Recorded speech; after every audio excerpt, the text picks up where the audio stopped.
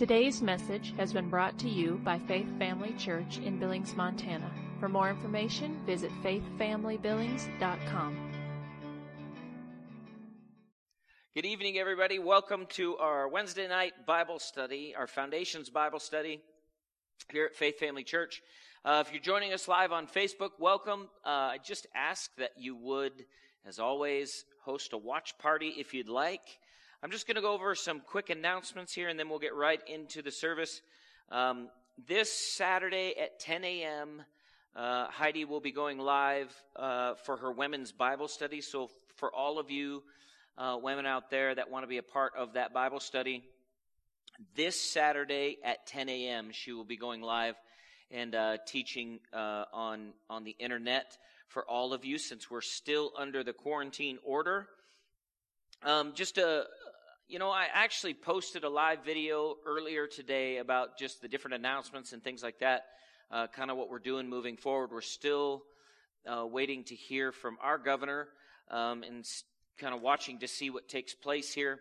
As of right now, we haven't changed any of the dates on anything, but everything is subject to change. And one of the things that we've said repeatedly is that we won't cancel any of them, but we will reschedule them. So just as a reminder to you, that will take place if need be. So right now, I know we have 7 people signed up for the baptisms on Easter Sunday.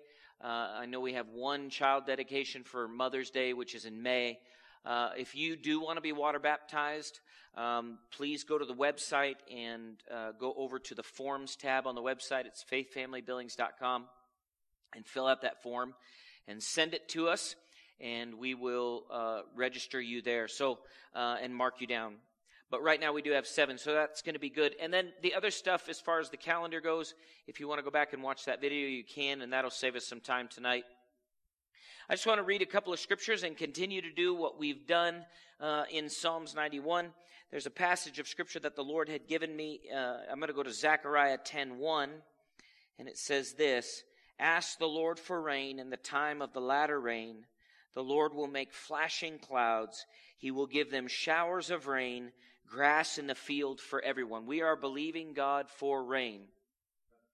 So before we actually get into the Psalms 91, I just want to pray right now, and you can, where you're at, unite your faith with me. People will probably still be getting on here as we get going, but unite your faith with mine, and we'll believe God. God can move and do things. He's not limited by distance. So, Father, we just come before you in the name of Jesus. Lord, we thank you. You are so faithful and good to us. Lord, nothing that's happening today has caught you off guard. You know. You have the answer. So right now, just out of our hearts and from our hearts, we plug our spirits into yours, Lord. You are our source. You are our source of strength. You are our source of life, our source of faith. You are our source for everything that we need. Lord, everything in this life, this natural life, is temporal, but everything with you, Father, is eternal. And we draw from the wells of heaven. We draw from the wells of salvation, the resurrection of Jesus Christ tonight. Holy Spirit, you are our teacher. You lead us and guide us into all truth. You give us wisdom and understanding. You give us revelation, knowledge, enlightenment to our minds. You cause our eyes to see and our ears to hear and our hearts to understand. So we believe you. And we do, Lord, we purposely shake off the cares of this life, the worries, the fears, the things that try to come. We stop them in the name of Jesus right now. And we focus in on you, using our faith in Jesus' name. So let's just do that right now. And we're going to declare Psalms 91. And you can just agree where you're at, but I'm going to declare it over our families, over our church, and over ourselves. The scripture says in Psalms 91:1, it says, "He who dwells in the secret place of the Most High shall abide under the shadow of the Almighty." And then it says, "I will say of the Lord." And so this is what we say: He is our refuge and our fortress, our God, in him we trust. Surely he shall deliver us from the snare of the fowler and from the perilous pestilence. He shall cover us with his feathers, and under his wings we shall take refuge. His truth is our shield and our buckler. We are not afraid of the terror by night, nor the arrow that flies by day. I know sometimes people have said to me, "Oh, I've had terror wake me up in the middle of the night." I have had it too. And in that moment, you need to rise up within and declare, "You cannot stay here, terror. I am not afraid of you," and resist that terror. And that's called fighting the good fight of faith. Verse 6 says, "Nor of the pestilence that walks in darkness." We will not be afraid of pestilence. "Nor of the destruction that lays waste at noonday." We won't be afraid of destruction. You know, when the world and those who don't have the Lord, when they're falling apart in disaster, we're not, because we're the children of God. We have faith and an anchor that's outside the realm of what's going on naturally, and so we don't have to be afraid. 1,000 may fall at our side, and 10,000 at our right hand, but it shall not come near us. And then I put next to it, "or my kids." I just added that in there because they're my kids. They're under my jurisdiction. I'll just say this too regarding kids. The other day, Taylor my middle child was talking to me, and she said something about, the coronavirus or something. I said, "Well, you're not worried, are you?" And she said, "No, I'm not worried." She said, "You and Mom don't seem worried." She said, "But if you were worried, I'd be worried." So in other words, clue in, parents. If you're not gonna have worried kids, you're gonna have to stop. And don't yield to the lie that you can't not worry. That's a lie. The scripture says, "Cast all your care on the Lord, because he cares for you." The other thing I would say with that is this: don't give in to the lie that you don't care about somebody unless you're worrying about them. Actually, you're hurting them, and you're hurting yourself in the same place. So you need to be aware of that, and fight against those things. It says this: "It shall not come near us. Only with our eyes shall we look and see the reward of the wicked." I really like that translation because we reap what we sow. And there's a harvest. If there's a wickedness sown, there can be a harvest on that if there's not repentance. And so if there's no repentance, if there's this hardness, this harshness against God and against righteousness, then there'll be a harvest that comes to you of wickedness. It's the principle of seed time and harvest. It won't end as long as there is an earth and a sun and everything spinning here. It says this: "Because we have made the Lord, who is our refuge, even the Most High, our dwelling place, no evil shall befall us, nor shall any plague come near our dwelling. For he shall give his angels charge over us to keep us in all our ways. In their hands they shall bear us up, lest we dash our foot against a stone. We shall tread upon the lion and the cobra, the young lion and the serpent. We shall trample underfoot." In prayer, as far as for the church and with the church, this is something that we've had come to us over and over again, is this idea that we are to trample the enemy. If you're in fear of COVID-19, you're not trampling COVID-19. We're not going to be afraid. We're going to push down, trample down, continue to move forward in faith over the top of all the plans, pursuits, offspring, all the foul things that the enemy has been able to propagate through the earth, including sickness and disease. We'll continue to move forward and be in faith, unafraid, because the Lord is with us. And it's not just that we have to muster up some sort of energy within us to try and all of a sudden become the spiritual warrior that we're supposed to be. You're missing it. This is not an emotional thing. This is a faith thing. The reason why we have authority is because Christ has seated us in heavenly places. It's not because we ran up there and worked our way into the seat. Christ worked his way into the seat, and we receive it by faith. And then we walk out from there. And that's what faith does. So he says this: the young lion and the serpent you shall trample underfoot. Thank God we can trample underfoot. Now the Lord responds to us. He says, because you have set your love upon me, therefore I will deliver you. You know, if you're, I want to get to the message tonight, but because of the current circumstances and where we're at right now, I know many people are dealing with fear. And here's the thing. We're resisting fear. But do yourself a favor. If you're dealing with concern, fear, worry about those things, cut off the source. Stop. Put the news media in quarantine. Get rid of them. They are clickbait happy. They want you to look at they're going to report every death. I heard a statistic today, and it's probably changed, but it was deaths from January 1 to March, or I guess April today, but I think this was from yesterday. Might have been today, but April 1, and how many deaths around the world. And the amount of abortions that have taken place far exceeds the deaths of the coronavirus. I'll just tell you that. The other thing I will say is this. I do find it a little ironic that the same places that voted to kill a live baby are struggling to keep people alive. Decide which side of the fence you're on. Stop trying to play both sides like you're God. Save life. Don't destroy it.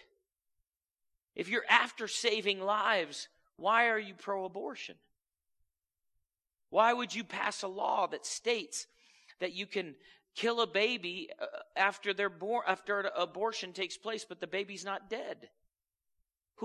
What are you, politicians, that are going this way? What are you? You don't even know what you are. You're split. You're trying to save lives and crying out over the fact that you won't have enough things to save lives, but yet you're promoting and propagating and legalizing the murder of babies? You don't know what you are. You need to repent. And that's a word of the Lord for you. So, I didn't intend to go there, but it's good nonetheless. You should share it on Facebook. Because you say, oh, you want to just rebuke those people? Yes, for their salvation, not for their destruction. You cannot, if there is no repentance, there'll be no salvation. And sometimes people think, well, you know, that's not what I'm used to hearing out of preachers or different things like that. Well, I'll just say this. As the Lord and the return of the Lord continues to come, and I know the Lord will, at different times, will emphasize different things. But I'll say this, the Lord can turn the emphasis to repentance very quickly, and He has, and we should. Because if there is not fellowship with the Lord, let's just say, for argument's sake, I'm not prophesying now, or speaking just by like trying to foretell the future, but let's just say things got worse. How well can you hear from God? If the government can fail this quickly in areas and cause and allow and even help the panic that is going on and the fear that is being propagated, what else will they not be able to handle? The government is not our salvation as the church. They are not our God, and they never will be. Jesus Christ is our Lord. It's not our creature comforts. It's not all the things we like. Jesus is our Lord, and there needs to be that place. And I really do feel like this is a great opportunity, and it is the Lord is calling out in this time saying, hey, come back to me. Come back to me. Because He is our stability. So He says this, and this is the Lord to you, because you've set your love upon me, and you can do that at any time. Therefore I will deliver you. I will set you on high, because you have known my name. You call upon me, and I will answer you. You need to declare that. When I call on the Lord, He answers me. I hear a lot of, well, I don't know, I just don't hear from the Lord. That is a terrible thing to say. It's something you shouldn't say, because the Lord said that He answers you, and so we are listening and we hear from Him. A lot of times what people are saying is they just don't know how to hear from him. And it's a still small voice on the inside. But the stronger the more you grow with the Lord, it's easier and easier every year. I hear better from the Lord today than I ever have. He says this to us, I will be with you in trouble. I will deliver you and honor you. And with long life I will satisfy you and show you my salvation. And so we declare it. Lord, with long life you will satisfy us and you will honor us and you will deliver us and you will show us your salvation. And you are with us in trouble, Lord. So we're never alone, ever. So you need to declare that. Continue to declare it. Again, I want to remind you of this as well. With your kids. If your kids come to you and you don't have an answer, take them back to the Word of God. Take them back to the Word of God. Teach them the Word of God. Your kids will believe it faster than you will. Because they haven't been trained in unbelief as much as you have. Because they haven't been on the planet as long. They'll believe it quicker. They'll get quicker manifestations. You know, you'll probably have to have them lay hands on your head when they're done. You know, because they'll have it before them. But I just wanted to encourage you with that. Don't be afraid. 1 Timothy 6:12 says, fight the good fight of faith. Don't yield to fear. Don't yield to it. You need to get an attitude against certain feelings and things that the enemy that comes against you. Don't go into beg God mode. Go into, Lord, when I've done all I can to stand, I'm going to stand therefore. Don't go into it's not fair. Let's not talk about that. If you're going to go to it's not fair, you're not going to go into faith mode. It's not fair will lead you away from faith. It won't lead you toward faith. And so we need to be aware of that and be conscious of that. So let's do this. Let's go over to Romans chapter 9. And if I get interrupted again by the Spirit of God, then we'll go back to where we were. But I'll go to Romans chapter 9. We're talking about free will. And we're actually talking about the fact that there are 3 different wills operating in the planet. We looked at this before. And what we've been looking at is the fact that really trying to give a more balanced view of what is called the sovereignty of God. And last week we talked about Jacob and Esau. And we looked over Romans chapter 9. But I just want to read over a couple of things here and remind you of some of the things that we looked at. And then we'll get into Moses and Pharaoh. It's going to be good. I'm excited about it. So sovereignty, and this is a statement that we've made from the foundations of Pentecostal theology. It states this: we have already, under the previous heading, discussed God's sovereignty over nations and the unseen realm. Some treatment at this point should be given to the age-long controversy over God's sovereignty versus man's free will.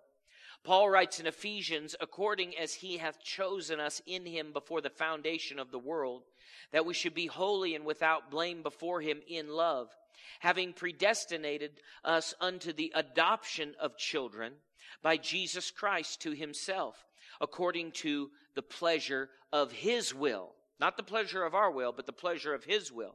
So we see here predestination. The reason why we have to go over these things repeatedly is because there is so much confusion concerning this subject. There is so much religiosity that has been implemented. And really what I've found through the years is that a lot of people just repeat what they heard. They don't even really know why they're saying it, but they just repeat what they heard. And they'll make statements, broad statements like, well, God is in control. And they'll say that about horrible things like a tornado going through an area and killing a child that was in a house where a family was hunkered down. And they'll make statements, well, God knows, God is in control. And they're just broad statements that really leave the impression that God killed the baby, if you really boil it down to what it is. And they're just not healthy statements spiritually. They have not been taken to the Scripture and weighed against truth and filtered through the purification process of the Word. And they haven't been taken into context both a finite level, but then also at a broader level over the top of who God is as a whole. And it's been stated also in the process of this, and stated more than once, but something that Bill Johnson said, Jesus is perfect theology. In other words, what is this statement? Jesus said, when you've seen me, you have seen the Father. So that means everything needs to come into, our understanding of God needs to come and settle within who Christ represented him to be. Above everything else, he is the great I am. He is the perfect example of the Father. So that's why we keep going over this again and again. This passage seems to infer that everything results from the will of God, what we just read in Ephesians 1, 4, and 5. On the other hand, John in Revelation chapter 22 quotes Jesus in his final appeal to man and says, and whosoever will, which implies a separate will, let him come and take of the water of life freely. Revelation 22, 17 in the second half. This passage clearly says that the water of life is available to any on the basis of choice and human free will. Unquestionably, the doctrines of election and predestination are in the Bible. On the other hand, we have the words of Jesus while he wept over Jerusalem. O Jerusalem, Jerusalem, how often would I have gathered thy children together, and ye would not. Matthew 23:37. Again, and ye will not come to me that ye might have life. John 5:40. And again, whosoever believeth on him should not perish, but have everlasting life, which is John 3:16. In truth, the Bible teaches both positions. God is sovereign, but not arbitrary. In other words, it's not based on random choice. God's not in heaven shooting dice over your life. He's not in heaven with the angels and Jesus going, should we keep him or not? If we roll a 4, we keep him. If we roll anything less, strike him with lightning. You say, that sounds harsh. Yeah, but people have this image of God. I know people through the years, people will rebel and not repent, and they'll do whatever they want, and they'll make rash statements, and then they'll shake their fist at God and they'll make statements like, this is God's fault. Why did you do this to me? He didn't. You've rejected him, done what you wanted and rebelled, and now you're eating from a table of rotten food and you're mad about it. You need to repent. If you come back to him, he'll clear the table and set the food with the bread of life and the resources of heaven. He'll give you a feast in the midst of your enemies, but you have to change. You have to repent and turn to him. And repent of your ways that are contrary to him. Our inability to reconcile two positions does not make one position or the other untrue. Our inability to see both can be true at the same time is due to our finite human comprehension. God can be sovereign without violating man's essential freedom. In other words, God does have a plan from the beginning, and it will come to pass at the end. And you say, well, that sounds sovereign. It is in the fact that he has a will, and it will come to pass in the end. But in the middle, we are given opportunity to choose his plan or to choose our own, and really it ends up being Satan's plan. We can choose. We have the right to choose. And he's given us that ability. People say, well, I don't want the right to choose. You don't get to choose that. He said, that sounds funny. Yeah, you don't get to choose whether you have the right to choose or not. You have the right to choose. In other words, I'll put it to you like this. Nobody will be able to stand before God and have any evidence against him that their life was destroyed by him. It will not happen. Period. It will not happen. God is a judge, and he's not lazy in his analysis of the evidence. It is perfect every single time. People say, well, I don't like that. I know it's because you're rebellious and you need to repent. And if you don't, people say, well, I don't want to be told that. Okay, do what you want, but it's still the truth. And if you don't repent, then you'll have the harvest of death. And it will affect your family, and it will affect your loved ones. So you need to be aware of that. All divine truth is in essence, or in a sense, paradoxical to us, because our vision of reality is only in parts, at the most 180 degrees. Divine truth is full circle, 360. Samuel Fisk quotes Charles Spurgeon as saying, "Brethren, be willing to see both sides of the shield of truth. Rise above the babyhood which cannot believe two doctrines until it sees the connecting link. Have you not two eyes? Must you needs put one of them out in order to see clearly?"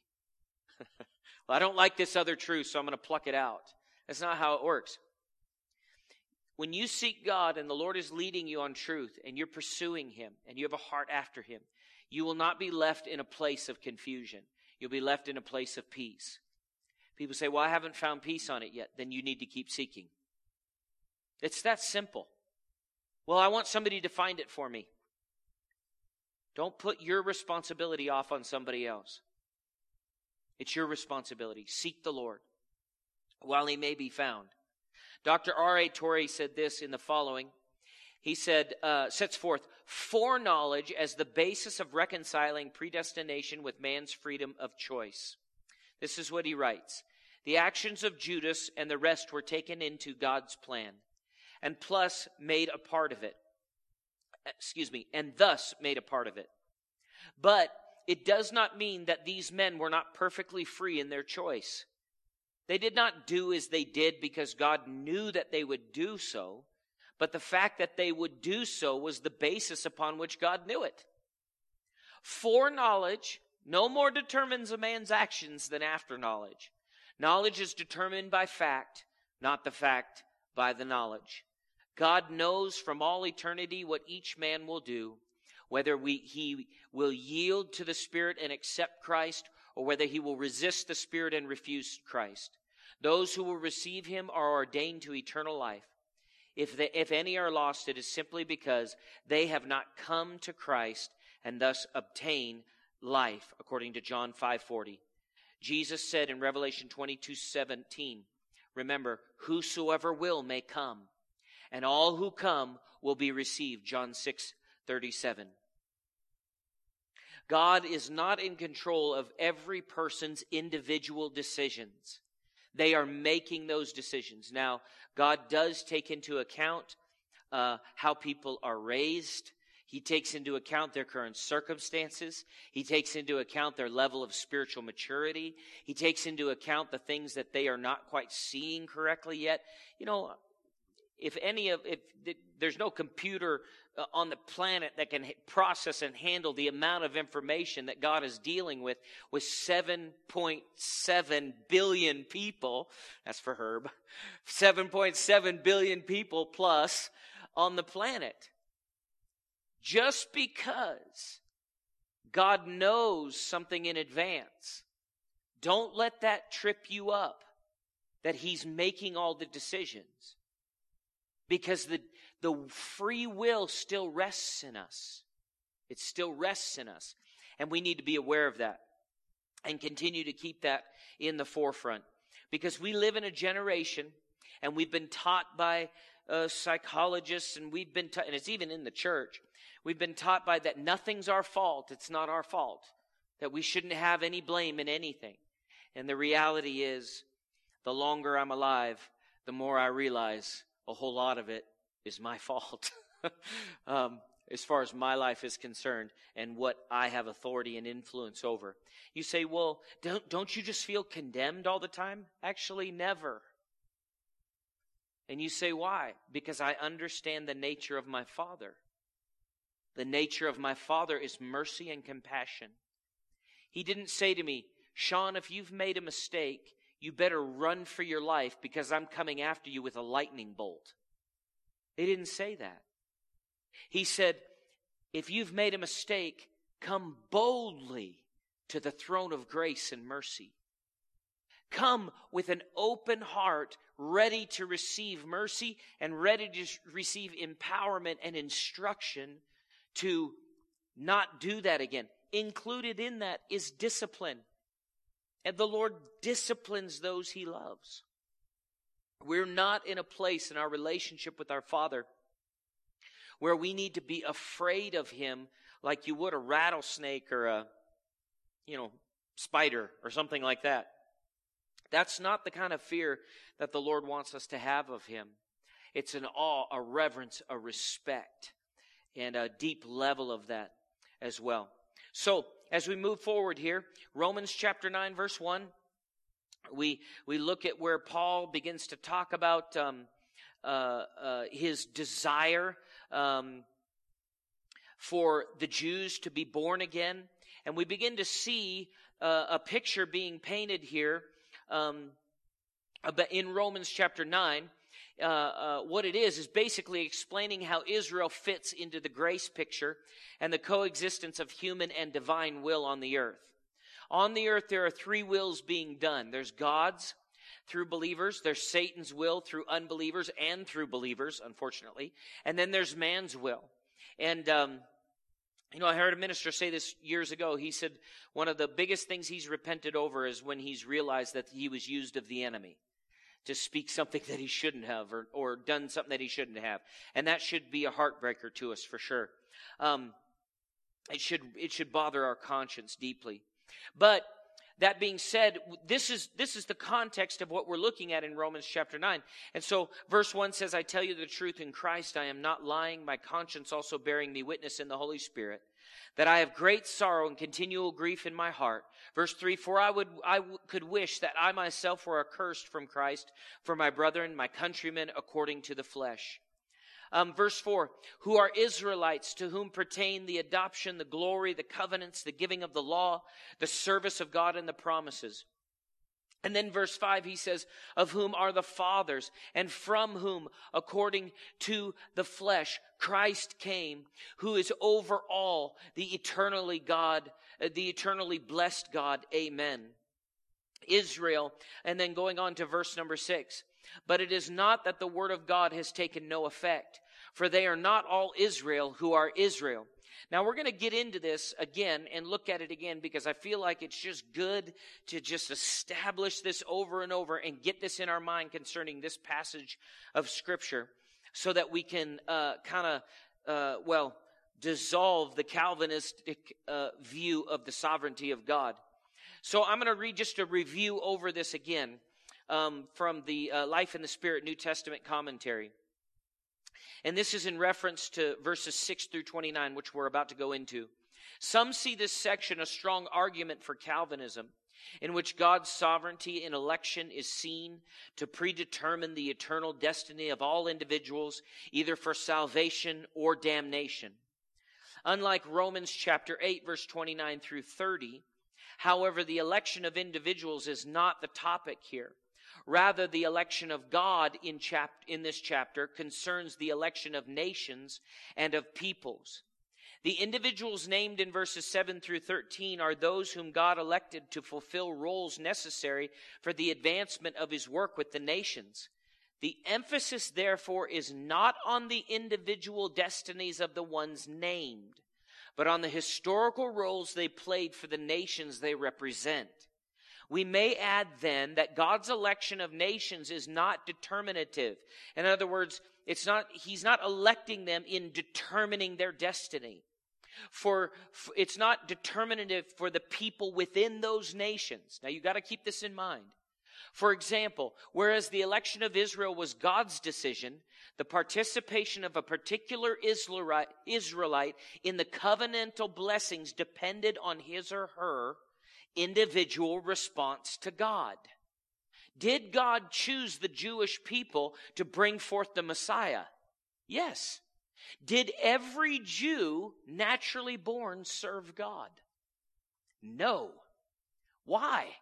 Because in His choice, collectively, He did not determine their free will. He didn't make up His mind for them. I should say it this way. He didn't make up their mind for them. He gave them free will. He gave them two options, and we saw this before in the scriptures in the earlier teachings, which you can go to the website and listen to those.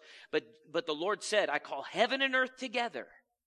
I set before you today life and death, blessing and cursing. And then he said this, choose life. Let me ask you a question. If God is controlling everything, how are you choosing? If he's already predestined you eternally, one way or the other, why tell you to choose? It makes absolutely no sense. And to just sit back and go, well, you know, the Lord's ways are mysterious. That's religiosity. That's not pursuing God and getting an answer. People say, well, I was trained that way. Well, it was the wrong way. Paul didn't say, if there's something you don't understand, Timothy, just throw it in the air and say, well, the Lord's mysteries are great and he performs strange things. He said, study to show yourself approved, a workman that does not need to be what? Ashamed. So what is the connection here? What is Paul telling Timothy in that passage? Timothy, if you don't study, shame is coming your way. In other words, if you want to avoid shame, study, learn, pursue God. Don't pursue God with the purpose of just trying to out-argue somebody else or trying to prove somebody wrong. Pursue God with a humble heart, yielded and open to the Holy Spirit, and searching the Scriptures, following the guidelines in context of Scripture, and learn and know the Word of God. We live in such a generation that wants to have 15-minute messages. They want to pull out a devotion card a day. And you know, this is my scripture for the day. That's fine if you want to have a scripture for the day and you're going to quote it all day long. But if that's your devotion, man, that's sorry.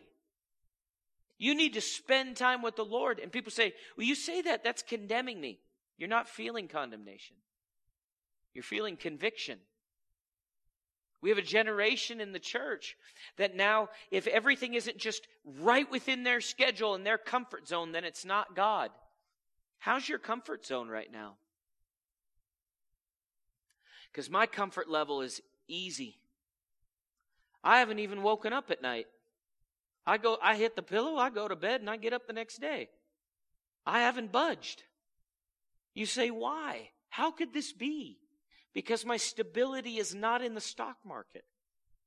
It's not even in the government to deal with COVID-19. The government has proven many times they can't deal with anything. I'm not going to even go there. But my point is this: if you want true stability, then get in the Word. Know your Father. Some of you have been saved for years and you barely crack your Bible ever. You haven't attended church in the longest time, and I'm not talking about since the quarantine, so don't go there. You haven't been to church. You haven't fellowshiped. All of your fellowship is with people at work or outside of the church in the secular world, and you wonder why you're weak and why you're falling apart? Well, that's just mean. No, I love you enough to tell you the truth. The people that are coaching you the other direction, they actually don't even love you. They love themselves. They love their own feelings because they're afraid that you're going to reject them if they actually tell you the truth. The Lord is not that way.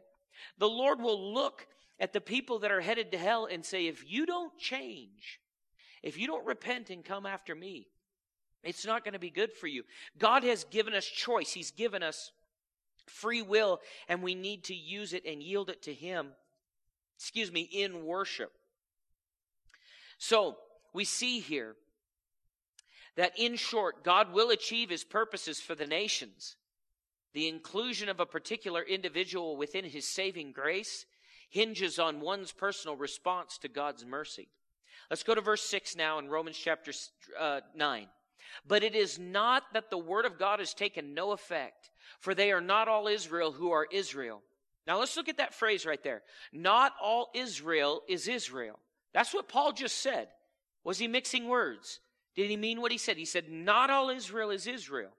This in verse 6 here, he says this, within the nation of Israel is the commonwealth of Israel, or believing Jews. Now, I'm going to make a statement here. Just because you're a Jew doesn't mean you're a believer. I'm talking about physical Jews. You can trace your lineage back to whoever, Abraham, Isaac, and Jacob. I don't care who it is. You can trace it back. You're of Israeli Jewish descent. Just because you are does not mean you're a believer. You have to choose to believe. Now, let's go to Ephesians chapter 2. Paul just made the statement. He said, not all Israel is Israel. And then the statement was made, within the nation of Israel is the commonwealth of Israel. Ephesians chapter 2, verse 12. I don't think we read this last week. I'm going to start in verse 11. It says this, Ephesians 2:11, therefore remember that you, once Gentiles in the flesh, who are called uncircumcision, by what is called the circumcision made in the flesh, by hands. Listen now, that at that time you were without Christ. Now watch this. Being aliens, look at the words that are being used here. They were without Christ. They were not within Christ. They were without Christ. They were aliens from what? The commonwealth of who? Israel. Who's the commonwealth of Israel? It's the believing Jews. The commonwealth of Israel is not the unbelieving Jews. Listen to me now. The standard for salvation is by grace through faith. Is faith automatic because you're born a certain race? No, it is not. Faith is not automatic because now it's available to anybody who's on the planet, but you're not automatically saved because you're born a particular race. That is not what Paul taught. That's not what Jesus taught. Jesus looked at his own, the Jews in his day and said, you're going to hell and you're of your father the devil. How much would that bless you if you were a minister in that day? He said, you're a bunch of hypocrites. You're a bunch of snakes. You know what he's saying? You're fork-tongued. You talk out of both sides of your mouth. One day you're this, the next day you're that. You're a snake. You're a hypocrite. He said, even if you do make a convert, he's talking to preachers, you make them twice the son of hell as you are. Jesus was a real seeker-sensitive, compassionate guy. He just walked around and made sure everybody felt super comfortable in their sin. I just don't buy it. I don't see it. And that's not my Savior. My Savior never did that to me. You know, it was uncomfortable when I had to confess the fact that I was a heathen, not an adulterer because I wasn't married. Thank God I've never been that. But a fornicator, that addicted to pornography, smoking weed, being a drunk, drinking, partying, rebelling against. You know, it was uncomfortable to walk the aisle and get saved to my flesh. But hell didn't seem great to me. I thought, there's got to be something better here. So I chose to repent. People say, well, I can't do that. Yes, you can. Stop lying to yourself. Stop allowing the lie to be in you. You can repent at any time. You just have to choose. Will you? It's up to you. The choice is yours. You say, you're pushing it hard. It's just because I care about you and want you to make it. And the Lord loves you, and it's the Lord in me that compels you. The Spirit of Christ, the love of God in me, that compels others to be saved and to be born again. So the commonwealth of Israel is what we see here. So in order to be part of the commonwealth, and this is what Paul was saying here, was basically, guys, you're now in the commonwealth because you've believed on the Savior. You've believed on the Savior. Yet, another commentary says this, there were many Jews saved in the Old Testament. Okay? So not all Israel was Israel. Paul makes that statement. And then the commentator goes on to say this, yet there were many Jews saved in the Old Testament.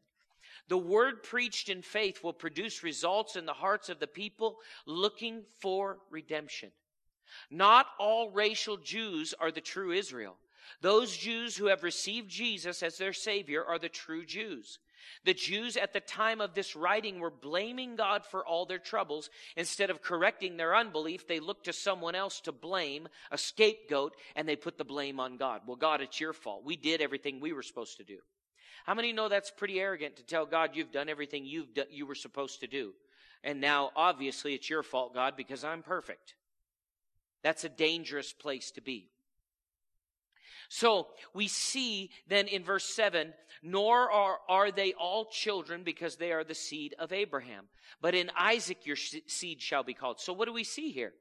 The Passion Translation of verse 7 reads, physical descent from Abraham doesn't guarantee the inheritance because God has said, through Isaac your descendants will be counted as part of your lineage.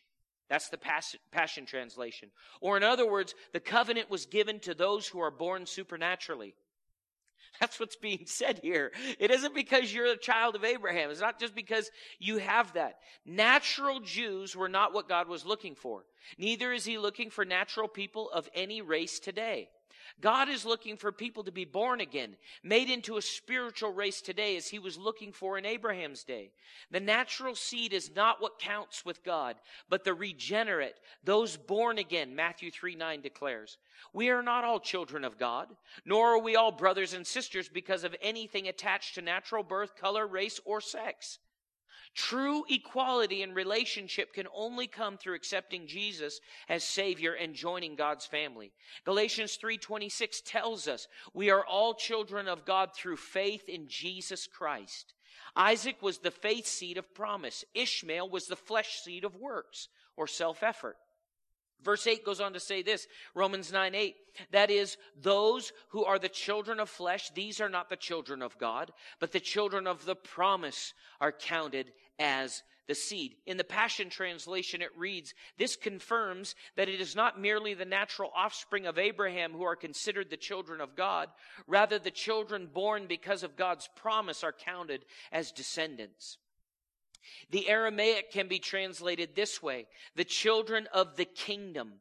By implication, it is those who can be traced back to a supernatural birth who are regarded as children of God. Being born a racial Jew does not give anyone an in with God. Natural birth does not make you a child of God. Ishmael was as much a natural child of Abraham as Isaac. The first birth does not make you a child of God. It takes another birth, the new birth.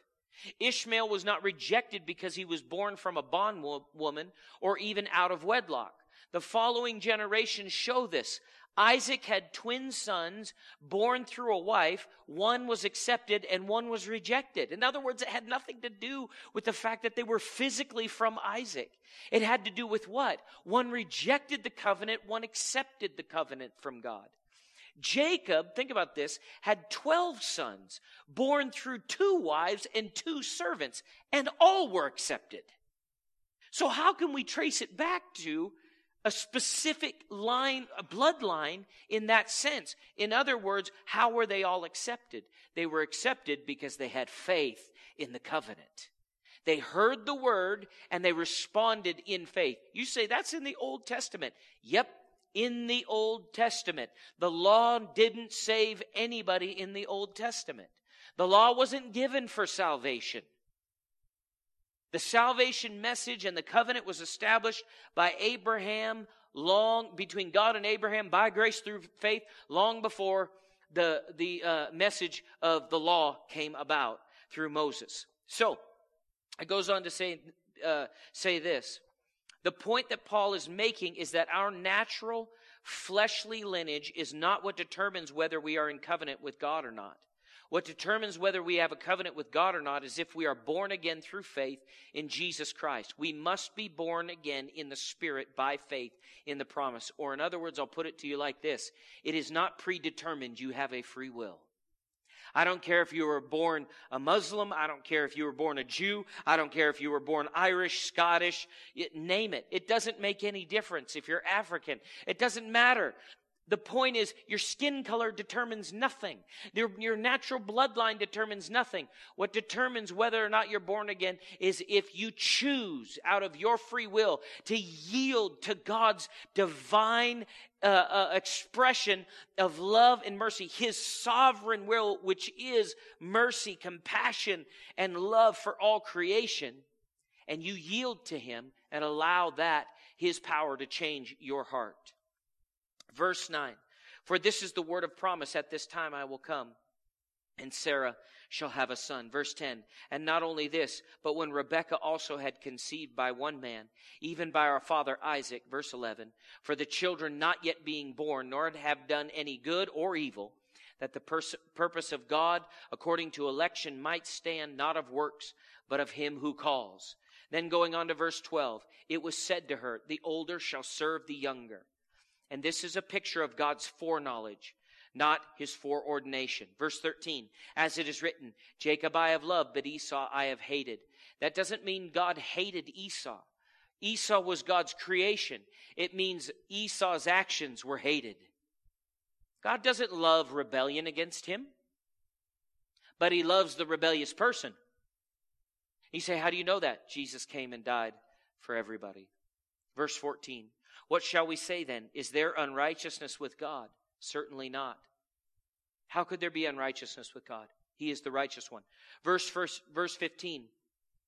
For He says to Moses, I will have mercy on whomever I will have mercy, and I will have compassion on whomever I will have compassion. This story is found in Exodus 33:13 through 23.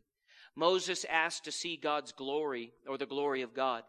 God granted Moses' request based on God, not based on Moses.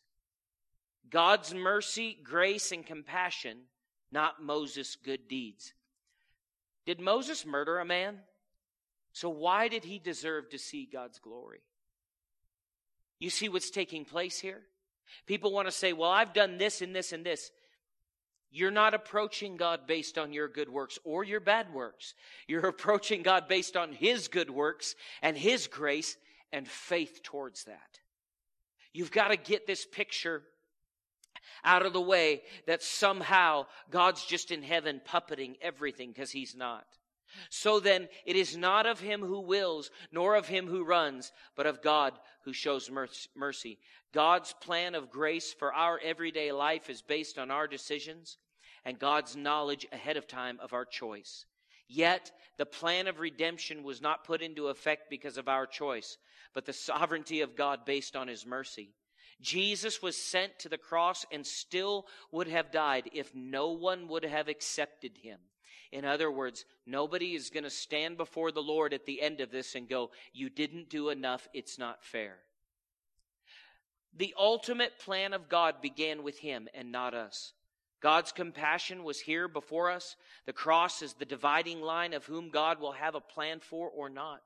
Yet He has compassion on all. If they receive Jesus or not, His compassion provides a plan, but His justice takes over if they reject the plan. He hates their decision. He does not hate them. Verse 17, for the scripture says to Pharaoh, for this very reason I have raised you up, that I may show my power in you, and that my name may be declared in all the earth. So let's look at this. God did not make Pharaoh rebellious. God saw it in his heart, gave him plenty of time to repent and change, then used this rebellion to declare His name through the nations, through the first plagues. Pharaoh hardened his own heart. Let's go to Exodus chapter 7. Exodus chapter 7. I want to read some of these verses to you. Exodus chapter 7 says this. Now, the Lord tells Moses at the beginning, He says, so the Lord said to Moses, verse 1, see, I have made you as God to Pharaoh. That's a strong statement. And Aaron your brother shall be your prophet.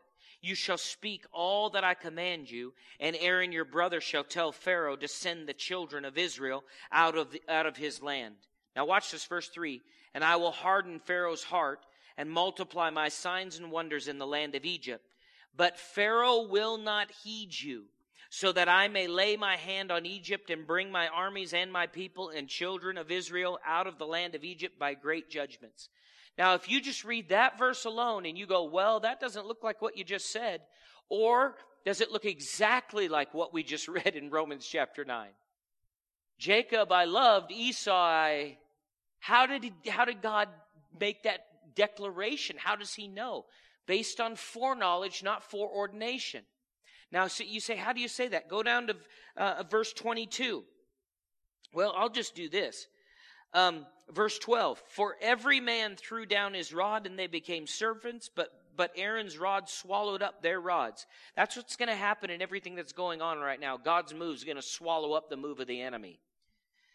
Verse 13, and Pharaoh's heart grew hard and he did not heed them. What did Pharaoh not do? He did not heed them.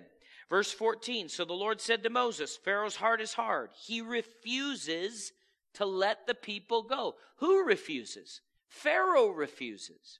Verse 22, then the magicians of Egypt did so with their enchantments, and Pharaoh's heart grew hard. And we see that in 7:22. Then skip over to chapter 8, verse number 15. It says, but when Pharaoh saw that there was relief, he hardened his heart and did not heed them. Who hardened his heart? Pharaoh did. Verse 32 in chapter 8 says this. It says, not one remained, but Pharaoh hardened his heart at this time. Neither would he let the people go. Chapter 9, verse number 34. And when Pharaoh saw that the rain, the hail, and the thunder had ceased, he sinned yet more, and he hardened his heart. Can I ask you a question? If God is the one hardening Pharaoh's heart, how can he hold him accountable for sin? See, we have to think about these things. And not just,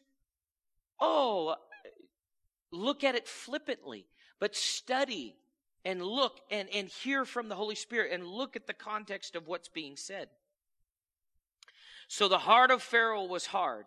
Neither would he wouldn't let the children of Israel go as the Lord had spoken. Now watch this. After a point when it was evident Pharaoh would not repent, God removed all restraints, and it was written, the Lord hardened Pharaoh's heart. Exodus 10:1. 10:20 and 10:27, and then also in Exodus 11:10 and 14:8. There is always mercy before judgment.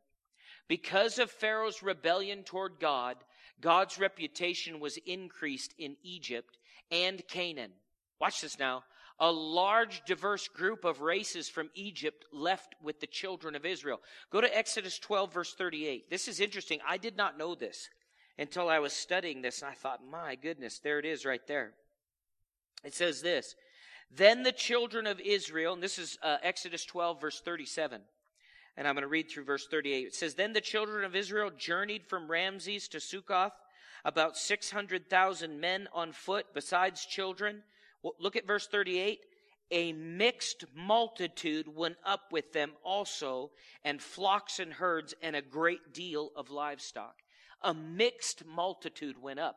So now watch this. This gives you a little insight into the Lord and to the fact that even in the midst of, he's about to give him the law, what took place here? The word of God was spoken. There were miracles and signs and wonders that were given. And out of that, what rose in some of the non-Jews? Faith.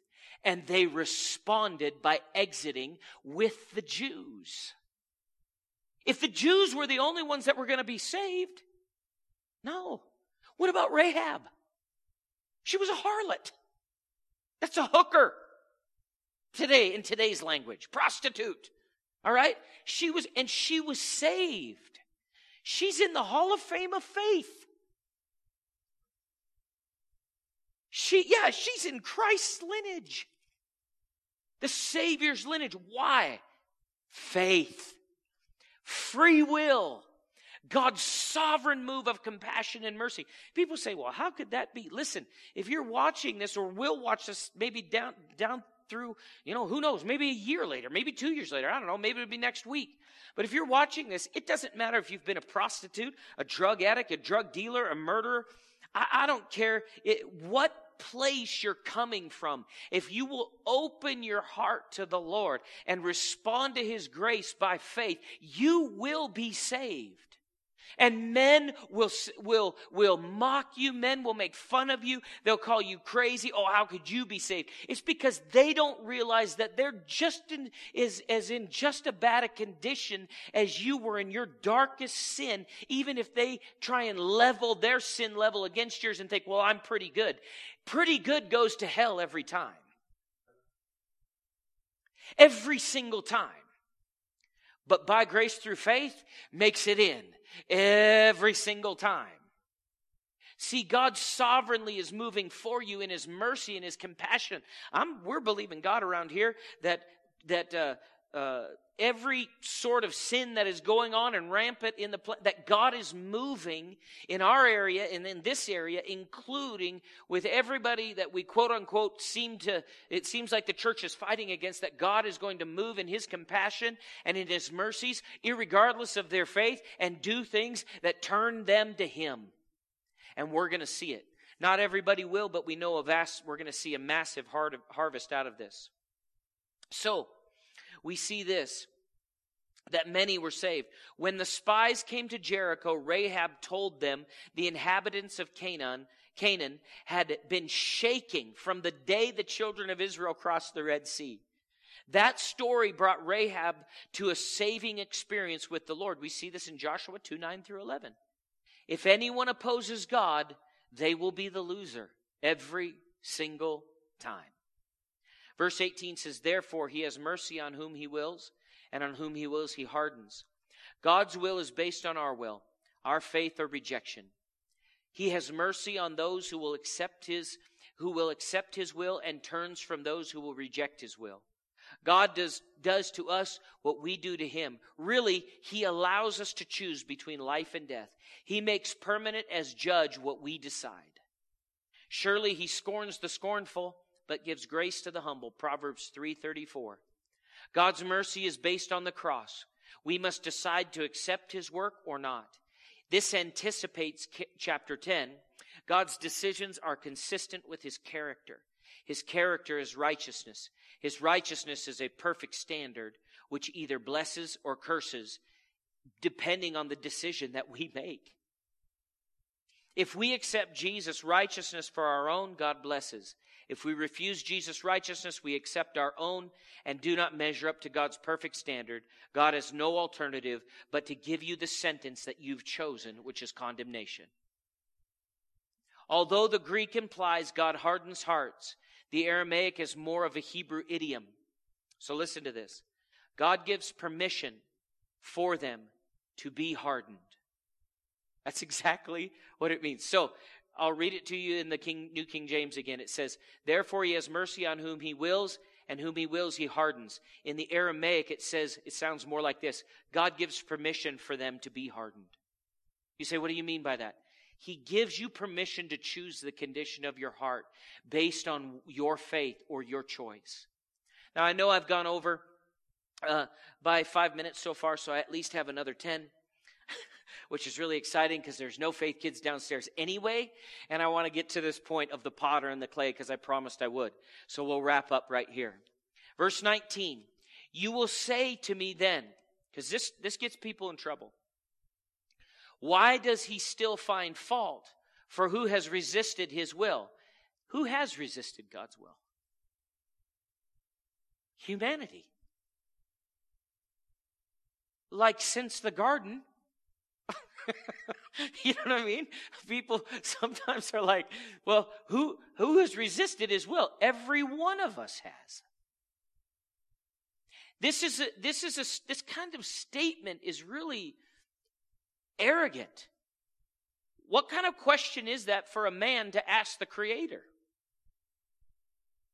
Well, who has resisted your will? It's not reverential at all. It's not at all. But it says this. The commentary I was reading is Bob Yandian's New Testament commentary, but he says this. It is not up to us to say, I have followed the Lord and done nothing wrong. Why have I still turned out this way? God still tells me through his word, I have not arrived. I can't seem to please him. It must be God's fault I am the way I am. No one is the way they are because it's God's fault. Any fault with us is with us and not with him. Any fault. Verse 20, but indeed, O man, who are you to reply against God? Will the thing formed say to him who formed it, why have you made me like this? Clay molding is used in two places in the Old Testament. Isaiah 45, 8 through 12, and Jeremiah 18, 6 through 10. We are born as lumps of clay and are molded into vessels of honor as we accept Jesus as our Savior and follow his word in discipleship. We are the way we are. I better read this again. We are the way we are because of our decision to follow. His power shapes us as we submit to his word and spirit. The glory still goes to him because of his power and grace, not our faith. So quit asking God, why have you made me like this? And say, I am the way I am because of my obedience to his will. If I want to be better, I need to grow more in his word and faith so I can be a vessel of honor. Now, there are a whole lot of people that will just flat rebel against that statement. You want to know why? Because they don't want to be responsible for them. But a true believer, anybody who's successful in the natural has discovered this, and anybody who's successful in the kingdom of God has discovered this. If you're going to be successful in your walk with the Lord or in the natural, you have to take responsibility for you. And nobody can do that for you. Verse 21, does not the potter have power over the clay from the same lump to make one vessel for honor and another for dishonor? In other words, we do not have the ultimate power, God does. Our rebellion toward God does us no good. In the end, he will win and not us. God's desire is to make each of us a vessel of honor. Only he can make us a vessel of honor, and only we can allow him to do so. The clay is man with his free will. The potter is God. A vessel of dishonor can be a believer or an unbeliever. The unbeliever rejects the righteousness of God and falls back on his own righteousness. He will eventually face hell in the lake of fire, banishment from the presence of God. The believer that rejects the life of faith, living by God's word, and faces misery in life and lack of rewards in eternity. If you reject the life of faith, it's on you. Even though you will be forever in heaven with God. You can be born again and not practice God's word and not experience his promises here. In this chapter so far, we have had three vessels of dishonor, Ishmael, Esau, and Pharaoh, and three vessels of honor, Isaac, Jacob, and Moses. So we've had three on each side. And what is the common denominator as we wrap this up now? What is the common denominator with each? Free will. There's a choice. If we choose to yield to the Lord and to follow him, he has a predestined plan for us that is for his glory and our good. If we choose to rebel against God and do our own thing, there's another plan available, and it's death and curses. So I want to challenge you with this as I wrap up this series. I don't think I'm going to continue in it next week, but I want to challenge you with this.